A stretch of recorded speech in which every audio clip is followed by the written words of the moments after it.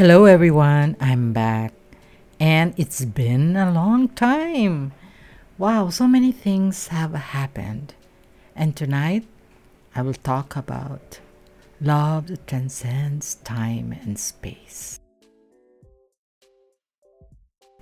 Oh my God, I can't believe that I didn't podcast for over a month. I'm getting even worse than ever. But let me just give you some updates that's been happening in my life. So I stopped during my birthday celebration, and from that time on, I was quite busy with my daughter who is living in Europe because she got married. And it was such a joyful occasion. Oh God, I could feel my heart bursting with joy. And it was all done via Zoom. And it's my first wedding via Zoom. But I tell you, the feeling of joy is just there, and we were all touched. Oh, I wish I could travel, but there was some issue with the purpose of my visit because marriage is a urgent celebration or an urgent reason to go to Europe. But the problem was she wasn't in that country. She was in another country, Denmark. So I couldn't apply to that EU state. So anyway, it turned out so well. And then just last week, I had some health issues. So I thought I had a heart problem, a major heart problem, but fortunately, God is good and it's just a spasm. So uh, that's why I couldn't really post in podcast because I was worried about my heart. I thought that I would have some problems with my health or my life will be cut short. But I'm glad that I have something new to look forward to. And I'm going to make that announcement soon. Speaking of the heart, my heart was really broken when my son died. They say heartache. The only time I ever felt a heartache was during the wake of my son. My heart was really in pain. Heartache, broken heart. So I think I had some heart problems because of that broken heart. And in 2003, I had a checkup and they found I had ischemia. So that's how I found out. And it's really true that you can really feel your heart broken by deep loss. So last July 13 was supposed to be the 28th birthday of my beloved son. And we went, as always, to the resting place in the south. One of my fondest memory of Luigi are the wildflowers he gathered from the park. So at that time, I brought him a basket. I bought him a basket of flowers from Market. And I remember those moments. With eyes twinkling as he held out the flowers, he would scramble to my lap, gave me a hug, and smacked a wet kiss on my cheeks while uttering, "I love you so very much."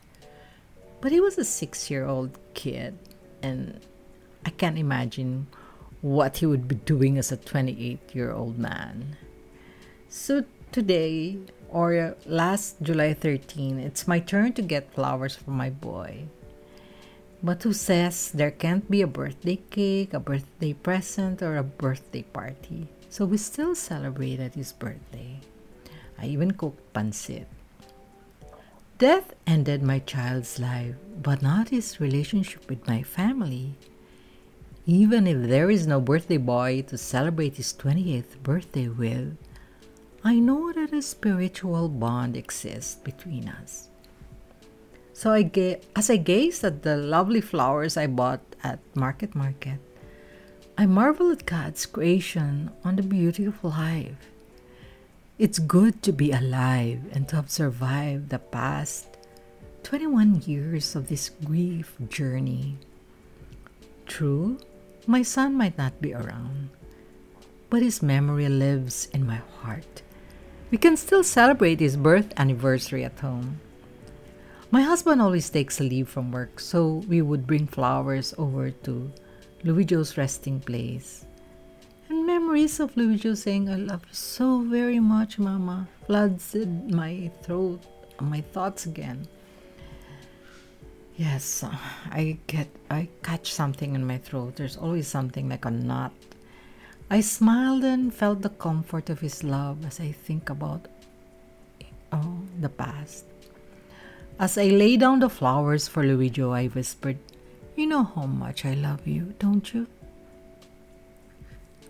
So when we are in the cemetery, I always light incense, candles, and a prayer for my family and those close to us. So another year marked off the calendar as we confront life without our precious child. Anniversary dates stare out from the calendar. For most of us, the days of birth and death are the most prominent, but so hard to acknowledge. The birthday that brought so much jubilation may now be but a fond and sometimes painfully wistful day of what might have been memory.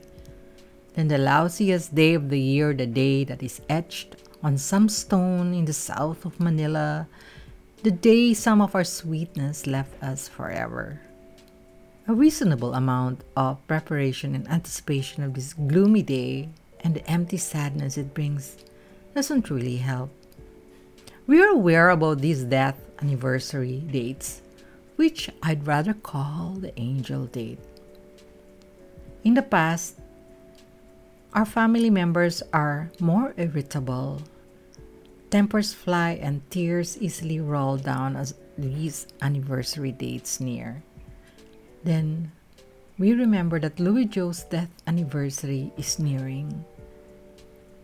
Ah, yes, even if we were prepared for it, it's like standing at the shores of despair, looking out at the waves below the sunset that is so beautiful, while signaling the end of the day. So, those are our thoughts in the past, like when the grief was so fresh. These waves of profound sadness can be relentless, and the big one is coming on that date. This knowledge never seems capable of preventing the wave from smashing us into our lonely reality. These too shall pass. We know it. Today, it has been 21 years. So, the pain is still there, but it's not as consuming as it once was. I know that death ended my child's life, but not his relationship to our family. He will always be our son. The difference is I gave up the old person who was physically connected to a now deceased Louis Joe and made a spiritual connection with my child who died. I don't know how you survived. It would kill me to lose my child. Oh, to have 1 peso for every time I hear that sentence. I'd spend every one of those pesos for an answer. For you see, I don't know how I survived. Yes, I had a broken heart. I probably had a heart problem. But what choice did I have? Each transition has been work. Hard work, sorting through what it means and learning to function in the face of these circumstances, not of my own choosing. My work served me well. My role as a bereaved mother is no longer the first way I define who I am, but it is ever present in my life and cannot be separated from all that I am for the rest of my life. The new me is continuing to evolve. So I got good news last week's, but I'm not allowed to share it yet. But see, life is really good.